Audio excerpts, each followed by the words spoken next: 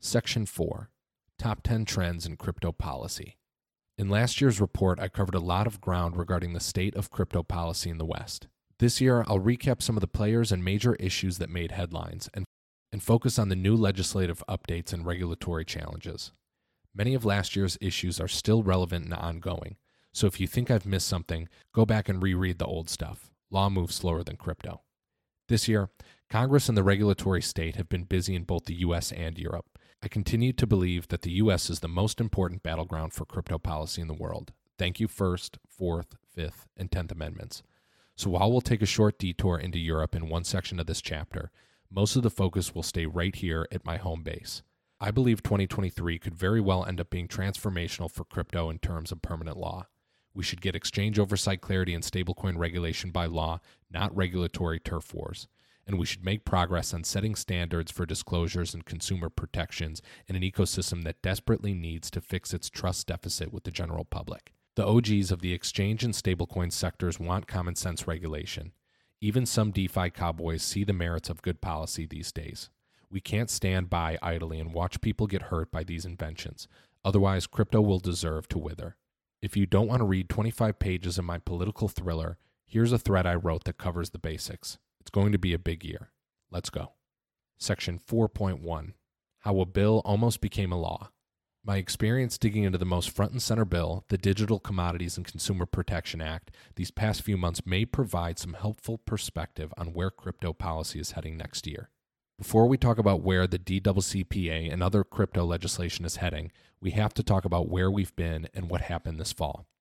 Given the high-stakes moment crypto now faces and the significant policy and regulatory headwinds, I'll avoid divulging nitty-gritty details shared with me in confidence and good faith, and will try not to over-editorialize. With one caveat, I'll break my no SBF rule in this section.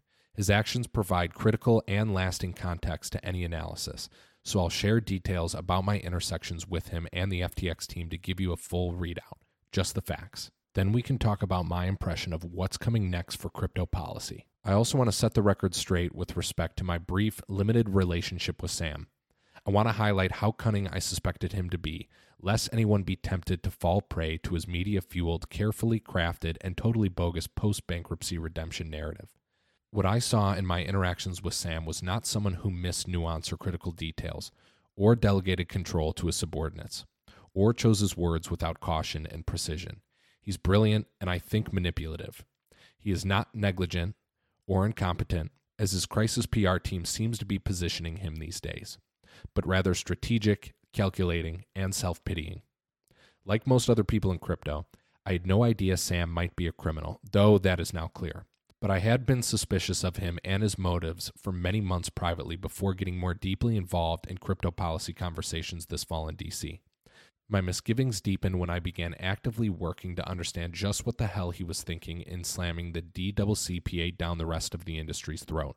I'll acknowledge up front that I know there will be suspicion, misdirected anger, and baseless accusations thrown around towards anyone who steps foot in DC and engages with policymakers on matters related to crypto regulation.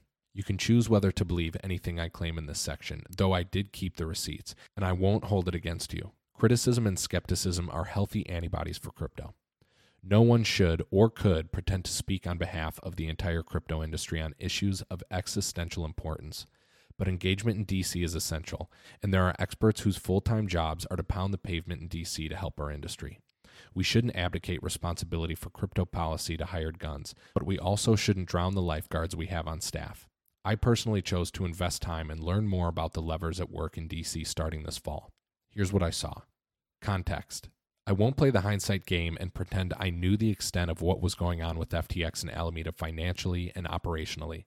But for a while, I was getting increasingly negative impressions of both. Number one, by early 2022, it was clear that Alameda had made lots of money through a number of dubious trading schemes. They invested in tokens early and farmed them as mercenaries, then appeared to offload them to unwitting buyers at warp speed. They were notorious for backing low-float, high FDV projects and keeping a ton of tokens for themselves, which now seems to have been a part of an allegedly fraudulent collateral shell game.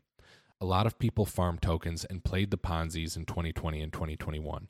But running a retail-facing business, FTX, joined at the hip of a retail fleecing investment vehicle, Alameda, reeked to me. 2. Too many people may have given Sam a pass because they thought he was a savvy trading savant, and he was also helping many of them get rich.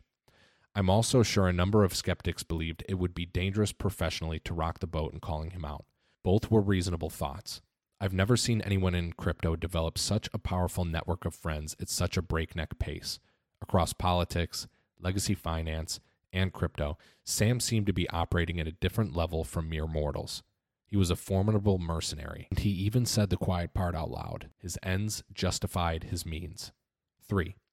Sam had explicitly stated in the past that he didn't care about crypto, but for the fact that it was a market to be exploited. The shoelaces, the hair, the cargo shorts, etc. reminded me of Boris Johnson's act. He was going for the weird but lovable wunderkind of crypto. The billboards were the jump the shark moment when I was personally 99% sure something wasn't right with FTX. FTX's seemingly limitless resources just didn't add up, and whenever I met an investor after 3AC's collapse in Q2 and Sam's multiple bailout bids for 3AC counterparties like BlockFi and Voyager and a pitch to invest billions of dollars into Twitter, I asked the same question. How is this mathematically possible for Sam to have made this much money this quickly and gotten liquidity on so much of it? I began to quip in recent months, including on stage at Mainnet, that I was an effective altruist. After all, I also wanted to accumulate enough money and power to bend the world to my iron will. FTX was expanding at a torrid pace, and Sam had a lot of smart money bankers and mutual friends who were betting on him and putting their reputations behind the company. Given Messari's mission to drive data standards and transparency in crypto, it was important to work with market leaders like FTX. In fact, I believe we are the only company in crypto to count every single major U.S. exchange and custodian as investors. That's intentional. And I actively worked to get closer to Sam and FTX these past 2 years to ensure they weren't a glaring omission from our investor network. That didn't mean my spidey senses weren't tingling, but worst case scenario, I thought it would be a keep your enemies closer type situation. We took on Alameda for less than 1% stake in Messari's 2021 Series A and FTX Ventures for less than 1% stake in our Series B. We intend to buy back both investments. I didn't re-engage Alameda over the summer for our Series B, but I did want to work with an investor that FTX Ventures had recently brought on from another major venture capital firm. I viewed her hiring as a sign that FTX investing apparatus was maturing, and we signed them up. As they say, yikes, dumb fucking take. We announced our Series B and the new syndicate of investors, including FTX, the morning of September 21st at our Mainnet Summit in New York. That evening, Messari hosted a dinner with many of the policy leaders who were in town speaking at the event and fighting the good fight for all of us in D.C. We didn't even get to the damn monkfish before the Blockchain Association's executive director dropped a bomb. Can we talk about the elephant in the room, she said. Sam is selling out the industry to get a monopoly for FTX. The rest of the dinner was pretty buzzy. I had invited a room of seasoned pros, and it was the first time that many of them became aware of just how far along the DCCPA had gotten in D.C., in large part because of FTX's aggressive lobbying. Behind closed doors, the legislation was moving at Mach 1. I'm concerned. After digesting the monkfish and wrapping up Mainnet, I emailed Sam and his policy team on the train ride home that Friday. 2 days after we had announced their participation in our round, I wrote, I'm concerned with what I've heard about the bills FTX is supporting and would love to understand, if not align, on strategy. A lack of communication and coordination in D.C. will kill us as an industry, and I want to be sure Messari's customers/users aren't collateral damage of bad policy. I spoke with his team that Monday. I can only surmise that Sam's initial reaction to my email was, why is this guy emailing me, and what does he have to do with policy in D.C.? By the way, it's a fair question as to what I have to do with policy in D.C. The dinner during Mainnet made me realize that every single Messari customer would be impacted by the rules being written by those in Washington, and I needed to gain a clear line of sight, quickly. But after my discussion with his policy team, Sam had clearly gathered that a number of people, including me, had issues with the DCCPA's DeFi language, and were planning to either fix or fight the bill. He knew I was one of the louder business voices in crypto who was now in the know, so we scheduled a follow-up a few days later that Sam could join. Mainnet 2023. Get your tickets now to secure the early bird price of $6.99. September 20th through the 22nd, 2023, Pier 36, New York, New York. We debated DCCPA for almost 2 hours. I did not mince words. FTX is viewed by other crypto lobbyists as a rogue actor looking to create a regulatory monopoly for itself to the detriment of the rest of the crypto industry.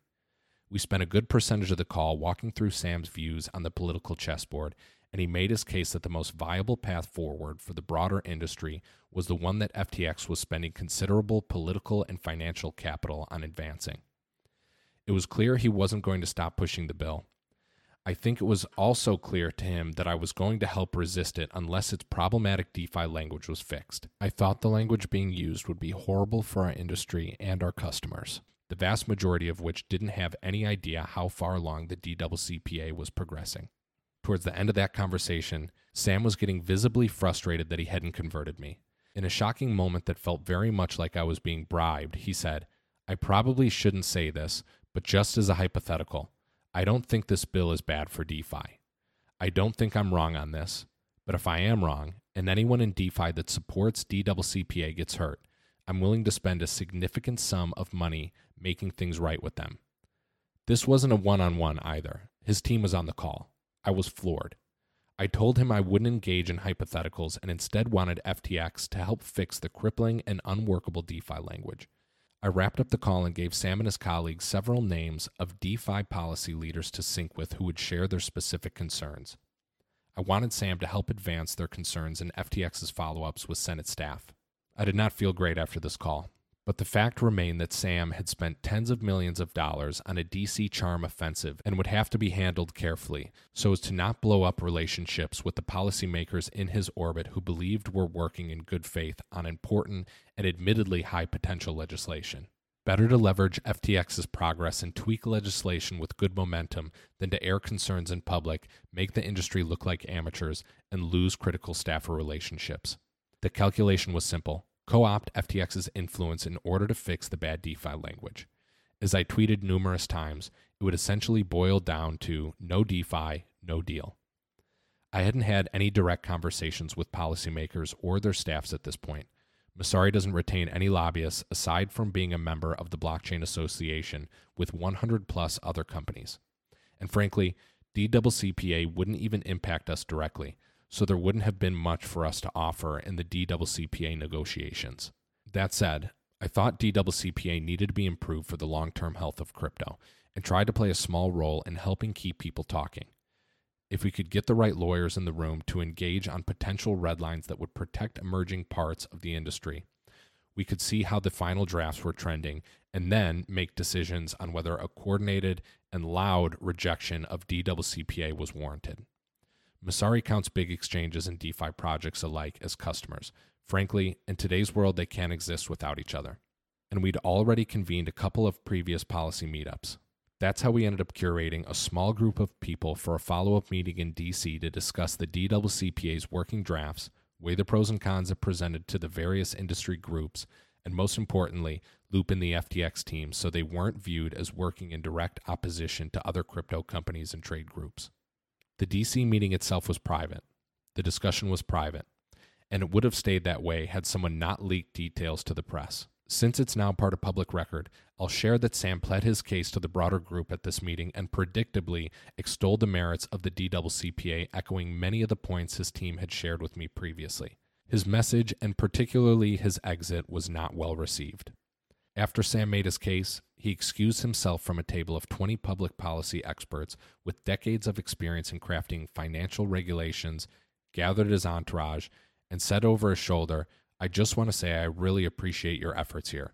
Thank you for being super fucking constructive." Nothing like a good old pat on the head from the boy genius who's actively trying to sell you out.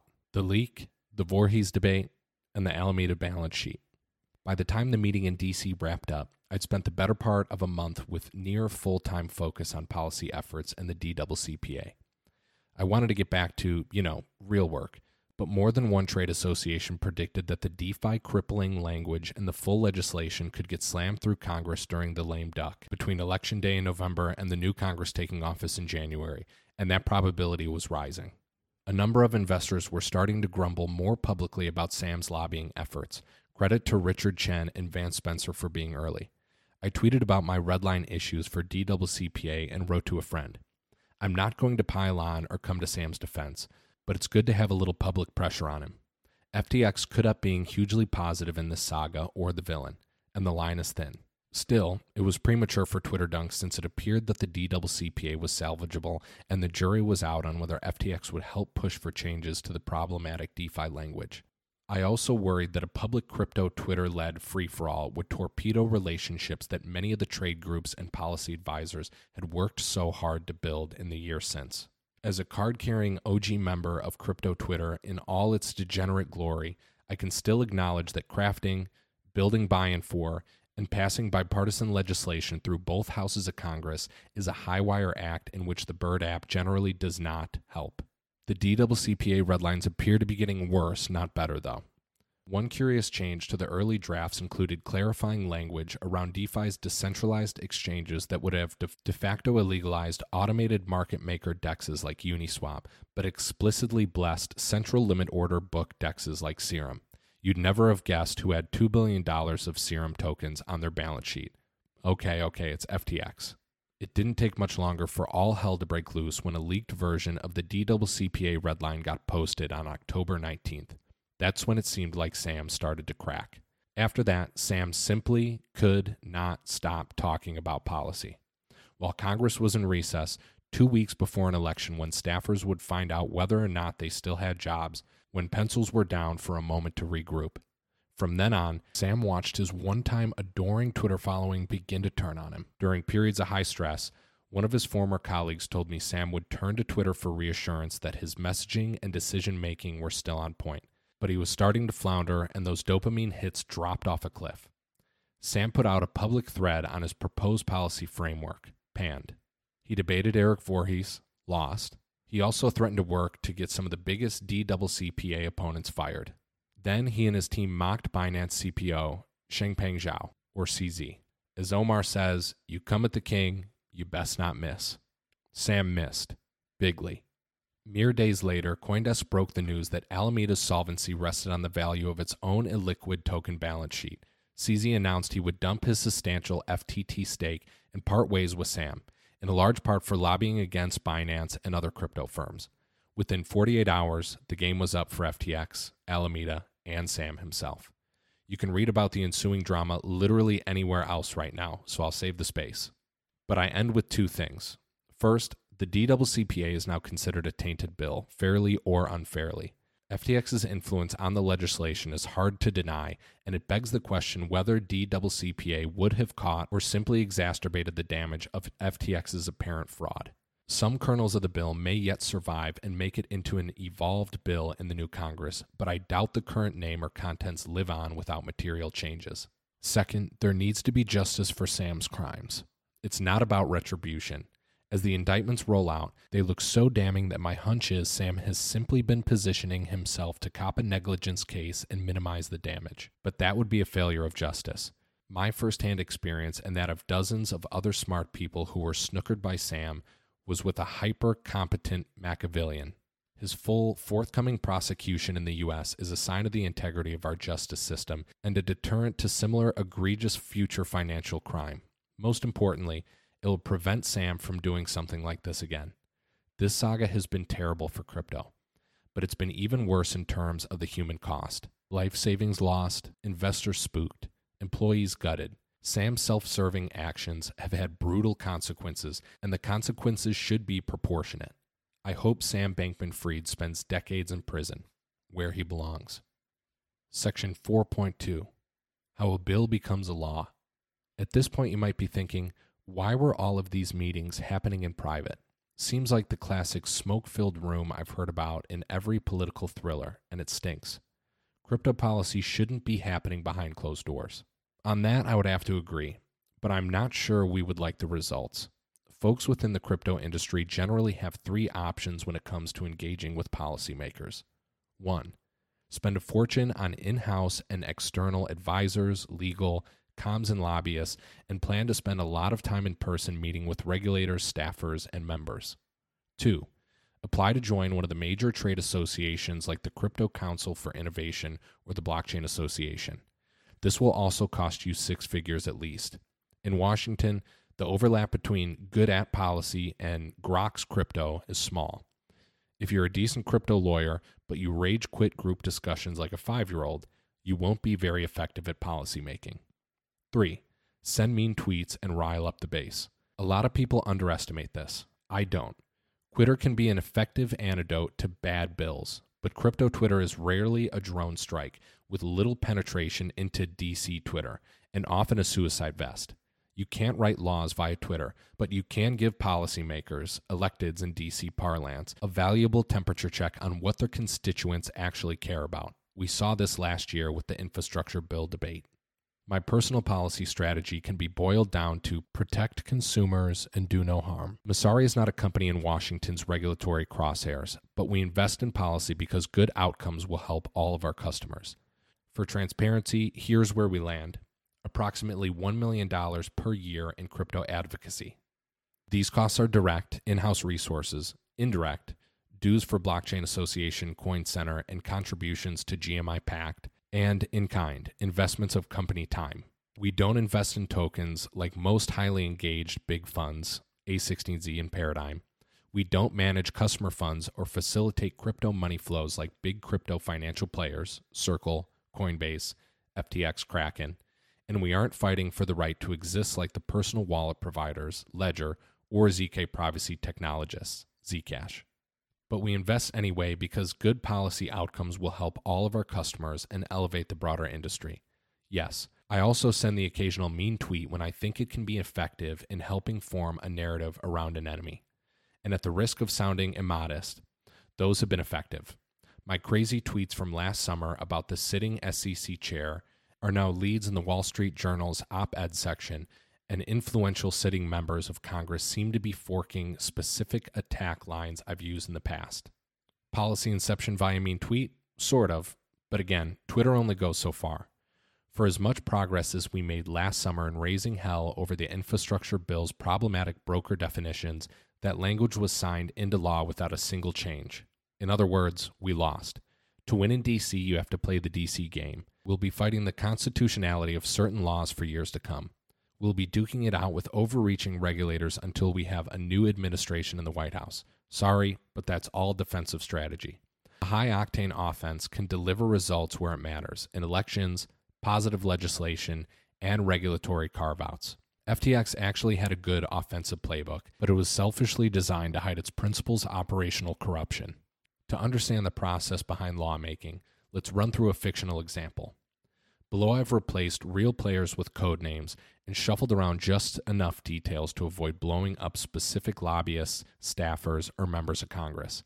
It's a cleaner and more entertaining analysis, and this is the closest I'll get to Margot Robbie in a bubble bath explaining the subprime crisis. I hope this helps convey how a political process that can be maddening at times does in fact work in a democratic nation with 330 million people, and I hope it helps illustrate how some crypto proponents may end up willing to make some tough concessions in order to ward off much worse and existentially bad attacks from our political enemies in the new year.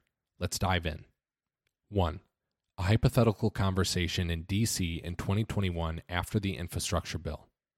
Senator Bob, this crypto thing is getting pretty big. I didn't realize how many people cared about this stuff.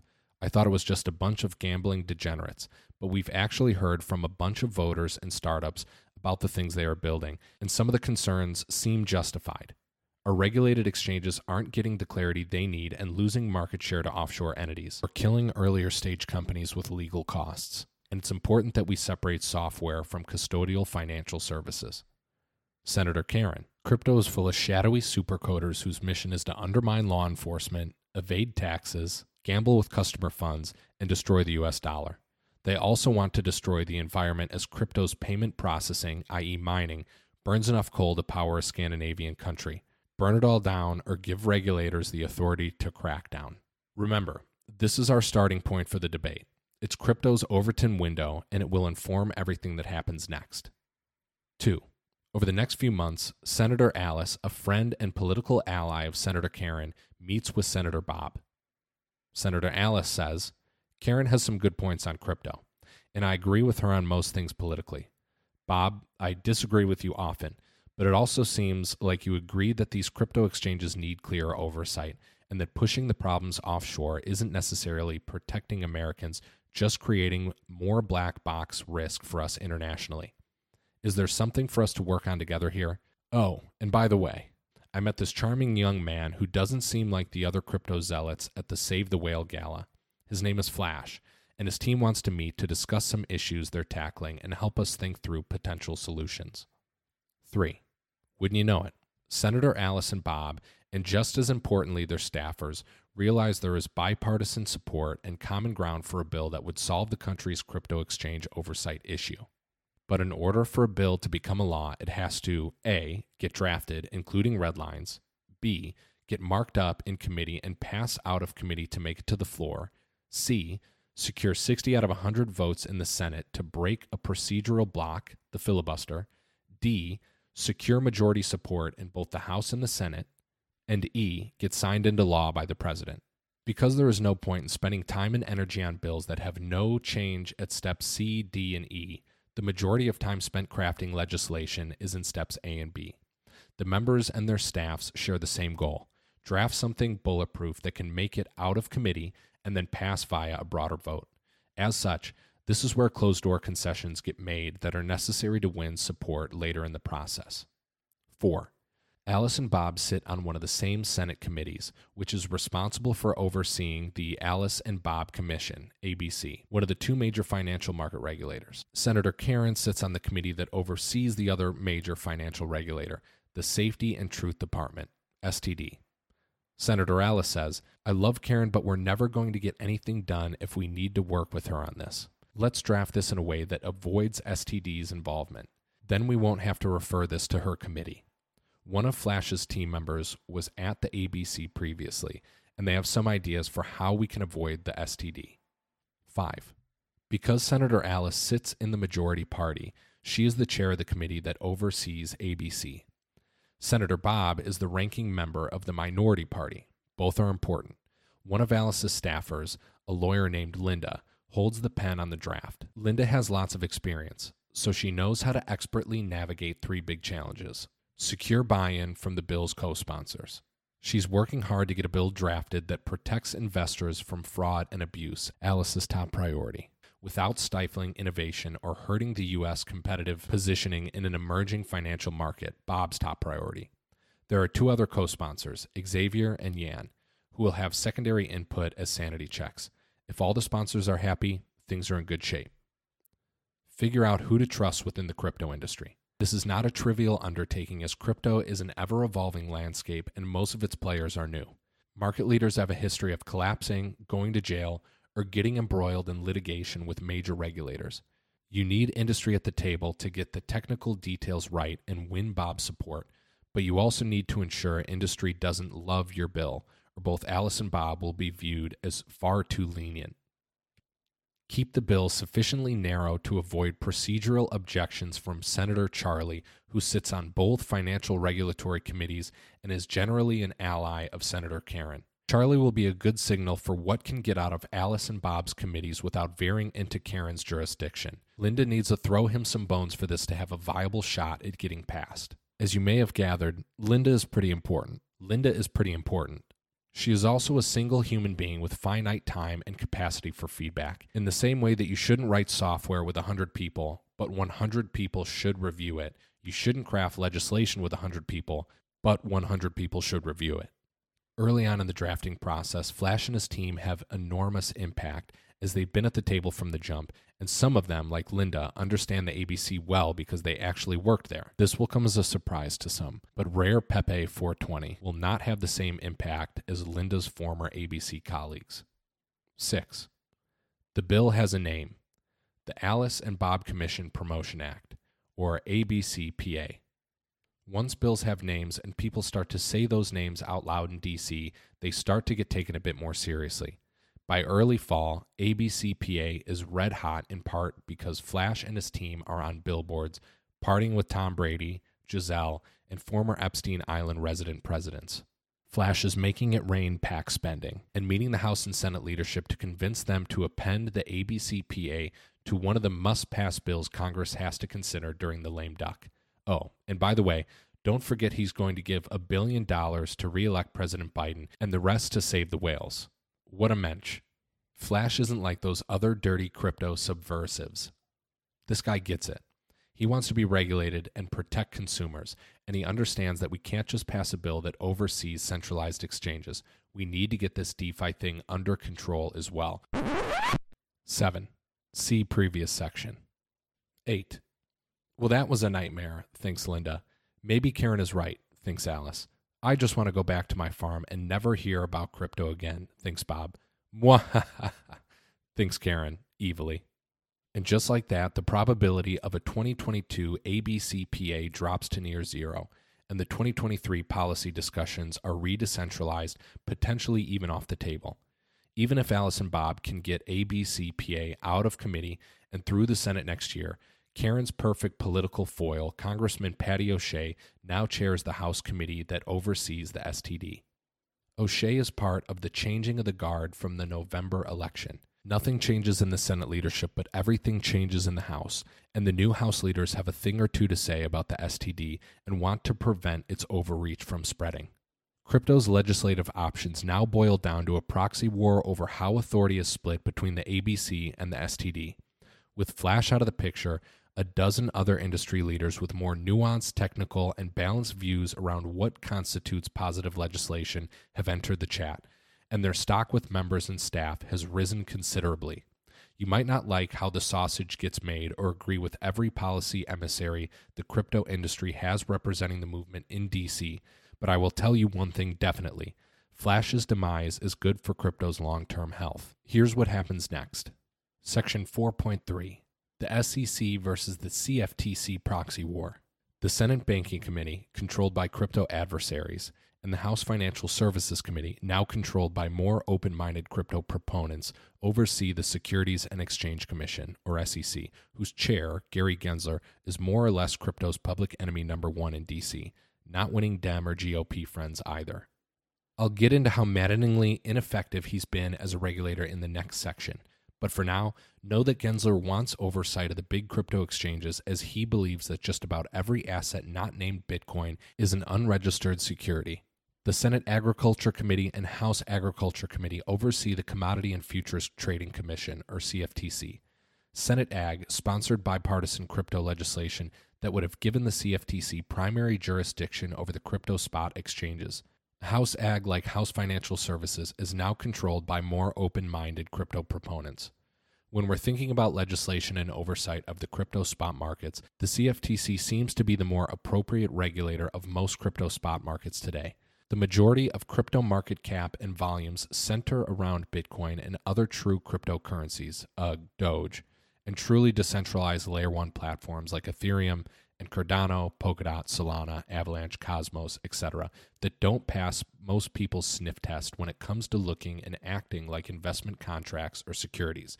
An overreaching SEC may disagree. Messari Asset Intelligence, unbiased perspective on crypto assets. Understand the full history, structure, and features of any asset or protocol.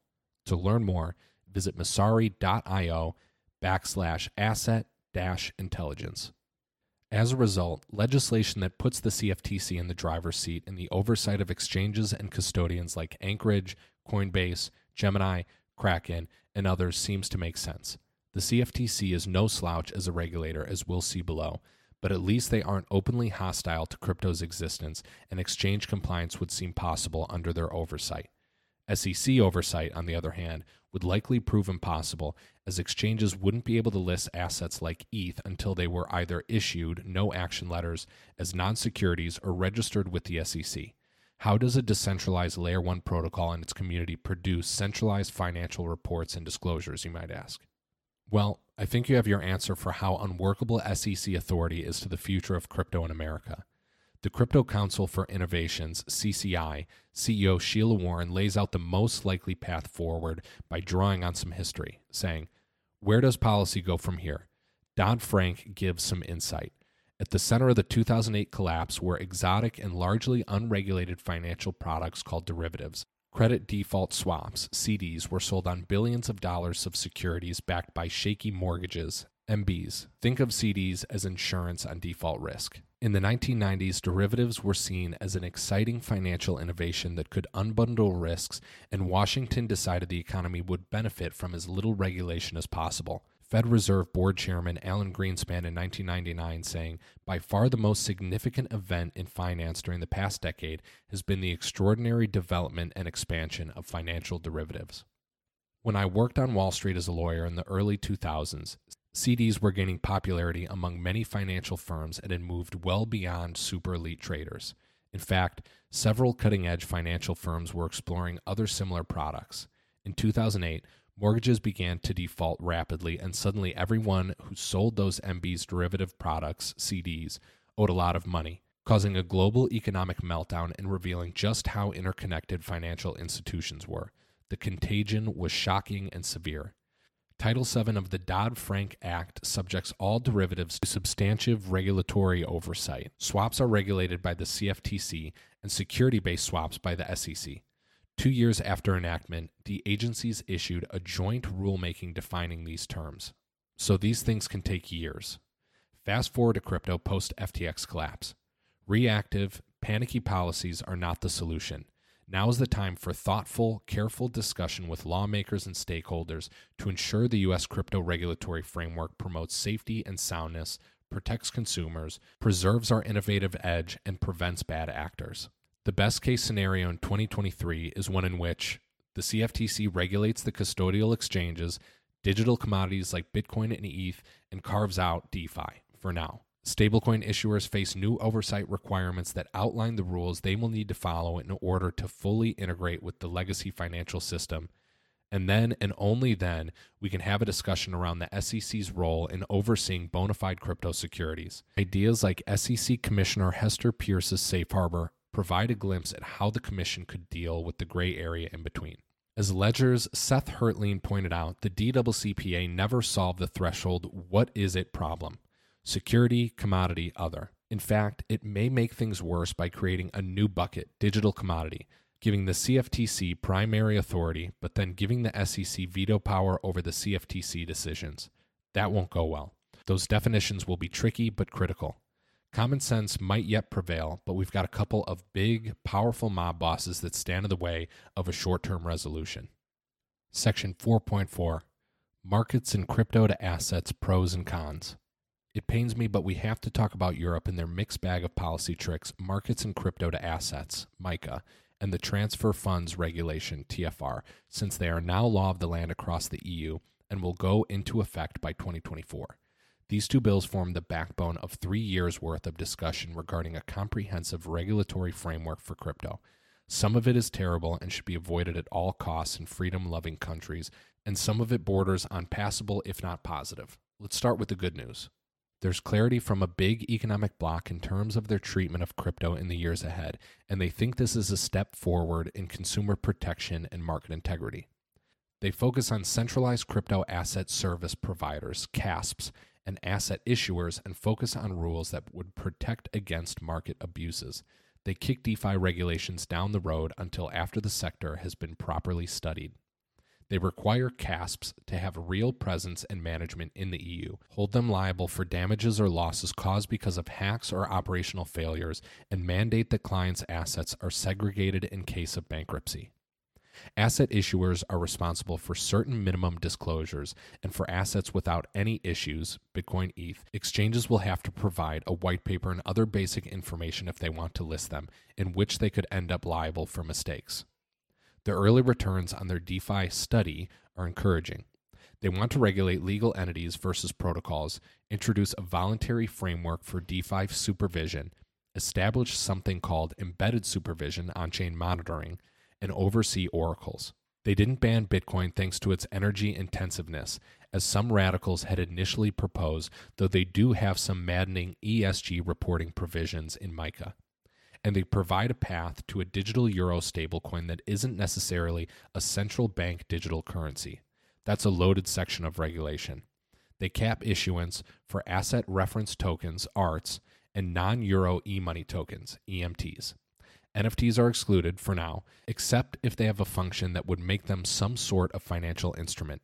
ApeCoin versus Bored Apes comes to mind. More later. As for the problem areas, TFR is one of the strictest implementations of the Financial Action Task Force's travel rule anywhere in the world. It introduces detailed AML requirements for CASPs, including transactions that touch personal wallets. It doesn't ban peer-to-peer transfers or personal wallets outright. In fact, they've gone from referring to them as unhosted to self-hosted, little victories. But it is invasive. There are no exemptions or minimums to TFR for transfers between CASPs, more onerous than banks, and CASPs must apply risk-based AML measures and verification if transfers to a given wallet exceed 1,000 euros. I know it doesn't sound too good, but for a long time, it looked way worse. For most transfers to and from wallets, there won't be a mandatory verification. Hence, this key demand, unhosted wallet verification, from the EU Parliament was quite weakened. Algorithmic stablecoins are essentially banned. It's not just about the Luna disaster. Remember, this regulatory framework was originally urgently proposed and conceived after governments worldwide began to hyperventilate about the potential of the supranational Libra currency out of Facebook.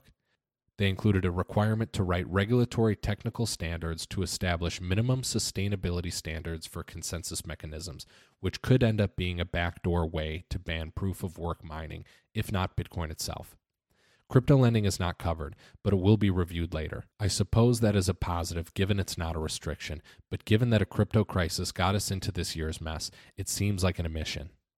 Much like we have legislation and rulemaking in the U.S., MiCA and TFR can be thought of as a permanent legislation passed by three political trilogues, the Commission, Council, and Parliament, which has some similarities to the House versus Senate in the U.S. that will now be put into effect by technical trilogues. A key difference in the EU is that the industry's input into the final technical text, i.e. the letter of the regulations, will be much more limited than in rulemaking with U.S. regulators. Bureaucrats know best and will take it from here. Passage of MiCA and TFR is now all but a formality in early 2023. After that, the stablecoin regulations will go into effect 12 months later, and other MiCA and TFR provisions 18 months later with periodic reviews and reassessments of the policy baked into the framework. Ave's Rebecca Rettig has broken all of this down in a couple interviews, including this one with The Economist, and Circle's Patrick Hansen has been a veritable fountain of valuable context and nitty-gritty updates on Twitter. Consider much of this section stolen from those two primary sources on the ground, plus Ledger's Seth Hertlein, my spirit animal in fighting for privacy and personal wallets. Their work and other policy leaders' work is only getting started going into 2023 in Europe. With any luck, they'll also be able to point to the temperance in the EU's DeFi study language to carve that language out from bills like the DCCPA. It would be nice to get DeFi-less exchange and stablecoin legislation passed in the new U.S. Congress, even if asking for utility tokens to earn designation as a new type of asset is too much to hope for. Section 4.5. Everybody Hates Gary. It's the new hit sitcom on YouNow TV. Oh wait, the SEC killed them. It turns out SEC reporting requirements for a consumer token is impossibly restrictive. Props token status as qualified securities significantly limits our ability to respond to changing market conditions in a commercially feasible manner. We must make public filings and often get prior regulatory approval for product changes. As a result, we are unable to follow anything remotely like proper product development of launch, measure, iterate, and struggle to launch new key functionalities we develop like staking or per app tokens. The first thing you need to know about Chair Gary Gensler's SEC is that they have never met a company they didn't want to sue, except apparently FTX. They're suing Ripple over XRP status as an unregistered security, and it now looks more likely that they will win the case in 2023 given new evidence and the precedent set in the LBRY case. They snuck a side door unregistered securities claim into an insider trading at Coinbase that the company itself had investigated and referred to authorities. At least Grayscale is suing the SEC over their arbitrary and capricious rejection of the GBTC ETF conversion application. Though to be fair, the SEC went after Grayscale first, forcing a 2016 settlement that oh so ironically created the GBTC redemption problem in the first place. And now they're back at it harassing Grayscale over Zcash. Hammer, nail. The second thing that you need to know is that this SEC missed most of the major problems that were going on right under their noses. They never seem to investigate FINRA-registered broker-dealers for their reckless institutional lending practices.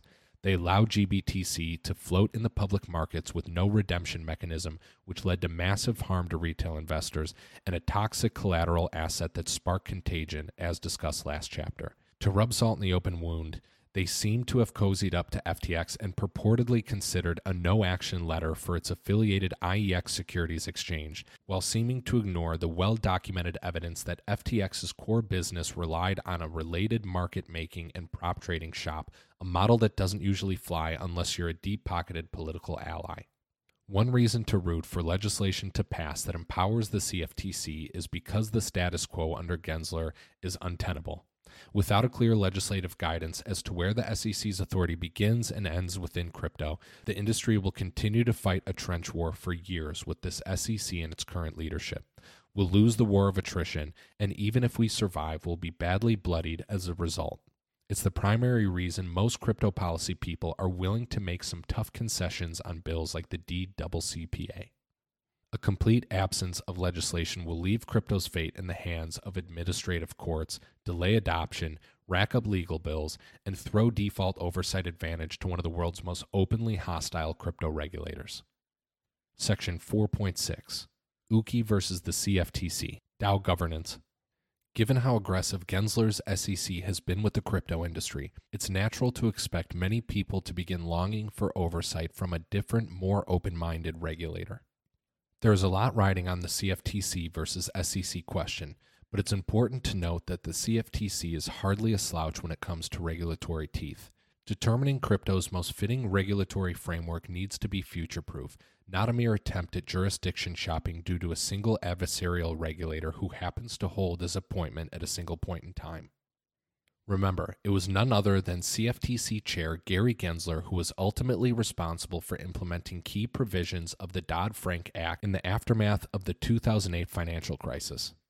Gensler served in the role from 2009 to 2014, and even back then was considered to be a ruthless taskmaster. The last truly major rulemaking the CFTC did, 68 new rules, was under Gensler's watch as the CFTC sought to bring oversight to the over-the-counter derivatives market and expanded from the $35 trillion futures market to the $400 trillion swaps market. It matters what authority is bestowed on a regulator by law, not who the person in charge at the moment happens to be, because all regulators will ultimately face the temptation to regulate via enforcement. Look no further than the Ooki DAO case, which CFTC Chair Rostin Benham argued was so egregious and so obvious that they had no choice but to pursue it. We'll touch on the specifics later, but suffice it to say that it is the CFTC's actions that appear egregious in the Ooki DAO case. A centralized trading and margin lending protocol called BZX ran what the CFTC deemed to be an illegal and unregistered operation. To skirt the laws, the BZX founders kicked its product into a token-governed DAO called Ooki, which had a limited number of key stakeholders, including the BZX founders, who made decisions on behalf of the protocol via token voting. Because it would have been hard for the CFTC to track down and pin liability on every single participating token holder, they chose an easier route: a sweeping enforcement action that would hold the entire DAO liable and imbue the regulator with new authority thanks to the precedent set by a default win in court. The man at the helm of the CFTC, Chair Benham, strikes many as a more reasonable regulator. I like him personally, but that's not the point. Law is permanent and subject to misinterpretation and abuse if not carefully, narrowly crafted. Required reading: Ooki DAO versus the CFTC. Section 4.7. Tornado Cash versus OFAC. Personal wallets. Privacy is normal. That's one of the most controversial things you can say in the West right now when it comes to financial surveillance, but it's a rallying cry worth fighting for. Indeed, I've been encouraged at how many crypto leaders have stepped up to the plate to aggressively defend privacy. CoinCenter's challenge to the 6050I reporting provisions included in last year's infrastructure bill was the legalese around Niraj's all-time banger of a tweet, where he said, "I'm sorry that your warrantless surveillance regime was built on the assumption that people would always need intermediaries to transact." They've also been at the forefront in defending privacy-preserving technology in response to the Treasury's unprecedented and unconstitutional decision to sanction Tornado Cash. We touched on the situation briefly in the People to Watch chapter, and I'd encourage you to read CoinCenter's analysis in full, as it's important. But in brief, the Treasury's Office of Foreign Assets Control, OFAC, placed Tornado Cash, the protocol, on its specially designated nationals and block persons, SDN, list. The SDN list is a sanctions list that typically covers individuals and companies who can petition for the removal. In the case of Tornado Cash, not only were the Tornado Cash entity and related persons sanctioned, but several Ethereum addresses for the TC smart contract were also included. These contracts can't be modified once deployed, and as bits of permanent computer code cannot defend themselves or petition for their SDN removal. CoinCenter pointed out that the other divisions of the Treasury, FinCEN, had in the past noted this common sense distinction themselves. US-based Tornado Cash users are now banned from interacting with the Tornado Cash protocol, which includes sending and withdrawing funds from the application.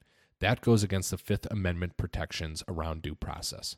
CoinCenter isn't alone on this. The DeFi Education Fund immediately filed a Freedom of Information Act request around the Treasury's Tornado Cash OFAC deliberations. Coinbase and Hahn Ventures filed amicus briefs in the case as well. It's refreshing to see the solidarity, especially since this battle is as much about pushback over the chilling effect regulatory overreach will have on an innovation. OFAC violations are not a slap on the wrist sort of crimes, as it is about the right to private transactions. We simply must win this one. Section 4.8, Protecting Crypto Banking. Senator Warren will likely hate crypto until her dying breath. She doesn't like people. She doesn't like the audacity of speech and software that sits outside of the vice grip of the state, and she certainly doesn't like that crypto companies have access to U.S. banking. In a recent letter to Silvergate, Senator Warren questioned why a well-regulated bank, one that counted FTX's 10% of its deposits and included a glowing customer testimonial, had missed evidence of massive financial fraud. That seems reasonable, if annoying, and it was a bipartisan letter. But the fact that a bank was unable to detect fraud between related entity accounts of a depositor is not surprising, especially given A, the known volatility of that depositor's end market this year, B, the nature of the depositor's business in market making and exchange, and C, the fact that Silvergate could only ever see a tiny fraction of the full FTX balance sheet, which was predominantly denominated in crypto, as you'd expect a crypto exchange's balance sheet to be. A cursory study of Silvergate and its financial filings show that concern over its solvency is overblown. If anything, the Warren witch hunt could spark stress and withdrawals that wouldn't have happened otherwise. I wouldn't be surprised if the FTX bankruptcy, subsequent contagion, and perception is reality FUD have the bank's deposits quarter over quarter, maybe worse.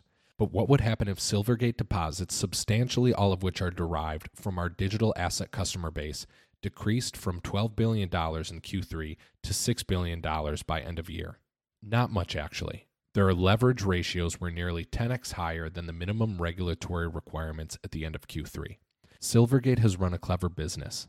Become a port in a storm for crypto depositors and use that liquid capital to fuel a boring, plain vanilla commercial bank. They held $8.5 billion in marketable securities, 70% of its demand deposits at the end of Q3. And the rest of the loan book is mostly exposed to floating rate loans, limited interest rate change exposure. I'm not sure they would be A-OK with a 90% drawdown in customer deposits. Would any bank? But as long as Silvergate CEO Alan Lane gets together with his other big customers and convinces them that assets are safe, they should be able to weather the storm.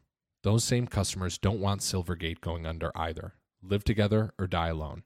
Of course, Senator Warren doesn't want to stop at simply investigating Silvergate.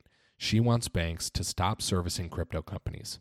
It's a full-on witch hunt, and her letter to the Federal Reserve, FDIC, and OCC exposes her real intent, to ban banking to crypto companies. The Silvergate letter was allegedly written in response to a push from a well-known short seller who had been aggressively hitting DC with his anti-Silvergate pitch and found a pliant audience in the ulterior-motivated Warren. The senator even went so far as to misquote a Washington Post article in her letters to regulators, falsely writing that Silvergate's deposit quarter to date are down $9.8 billion versus the original Washington Post text that average deposits quarter to date were down to $9.8 billion. That's a very convenient typo that is otherwise a material misstatement of fact regarding a public company, one that could trigger a bank run at one of Senator Warren's chief political targets' crypto-friendly banks. I would love to tell you that Senator Warren is the only problem when it comes to crypto's access to banking, but the Fed has been playing favorites and breaking its own rules too. Caitlin Long's Custodia Bank is suing the Fed over its inaction on her company's application for a Fed master account, while the Fed flippantly approved BNY Mellon's similar crypto custody service in October. I spoke with a couple people who have had lengthy careers at the Fed, and they think Long and Custodia have a pretty strong case. Those conversations happened before the FTX blow-up. Perhaps things have changed now, but this will remain one of the most important under-the-radar legal battles to watch in the new year. Crypto needs banking access, or the U.S. crypto ecosystem will be starved of on- and off-ramps, liquidity, and customer credibility. As a closing note, this sort of thing isn't all bad. If you want to red pill good people, cut off their banking access. Nothing screams buy Bitcoin quite like institutionalized unpersoning, financial speech crackdowns, and morality banking. Narcotics, or quote-unquote pharmaceutical companies, get bank accounts at big banks, but not marijuana dispensaries. Cartels retain banking access, but not truck drivers. This is bullshit. You know it, I know it, and they know it. This is why I choose war versus retreat. Section 4.9, State versus Federal Stablecoins. Stablecoins, not Bitcoin or ETH, are now the backbone of the crypto economy. Talk about the progress of various types of stablecoins in the next chapter. But for now, know that there's two things to keep an eye on early in 2023. Number one, new House Financial Services Chair Representative Patrick McHenry wants a digital dollar, as does outgoing Chair Representative Maxine Waters. Congressman McHenry admits that their bipartisan legislation is a bit of an ugly baby, but it's still arguably an improvement for the crypto industry. Their bill could answer whether the Fed has the authority to issue a CBDC. Banks might not like this, as it could threaten their deposits, and pave the way for banks and non-banks alike to issue stablecoins subject to certain licensing requirements. It would resolve concerns around the type of assets that could back stablecoins, cash, and short-dated treasuries. 2. Algorithmic stablecoins will be in the crosshairs in both Europe under MiCA, as noted above, and the U.S. It's hard to argue that Luna was anything other than a colossal mess for market participants worldwide, and its failure could lump other sustainable, collateralized stablecoin implementations like Maker's DAI with the truly suspect, like Ohm. Odds are good that the best-case scenario for algorithmic stablecoins is that they are left alone and relegated to DeFi, never touching regulated exchanges. That would leave the experiments, which have historically proven to be crypto's WMDs, fully cordoned off from the legacy financial systems. That $10 trillion question is whether the future of stablecoins sits under the Paxos model, preferred jurisdiction in New York State, or the USDC model, preferred jurisdiction is federal. I find it hard to believe Tether will prove to be the eventual winner, though. There's a lot riding on a gradual flippening of stablecoin market caps versus a sudden shock, as USDT exchange volumes dominate on international exchanges and are an order of magnitude higher than USDC. Section 4.10, The Ground Game. An underappreciated component of crypto policy efforts this past year is in what we'll call the ground game. The thankless, multi-year, never-ending work of educating and scoring and supporting policymakers, eking out state-by-state progress in the laboratories of democracy, fielding pro-crypto candidates in new elections. The major trade associations have staffed up this year and done yeoman's work. They'll continue to have their hands full in the new year in the wake of the FTX fallout, but at least they'll have 19 new crypto allies in the next Congress, thanks to the organized effort of one of crypto's top super PACs. This year, it's all about doing the work of reshaping the narrative, setting our own standards as an industry, and building solutions to the problems that plagued us this last go-round. Many of those solutions will be built at the centralized infrastructure level that we discussed last chapter. Enterprise-grade security of exchanges and custodians, reliable and intuitive self-custody, financial, operational, and governance transparency, proof of reserves, and segregated customer accounts, etc. It's the decentralized software that we're most excited about, though, and those solutions are what the rest of this report is all about. It's time to talk about cryptocurrencies, scalable Layer 1 transaction ledgers, DeFi, NFTs, DAOs, and decentralized infrastructure networks. In other words, let's get to the good stuff.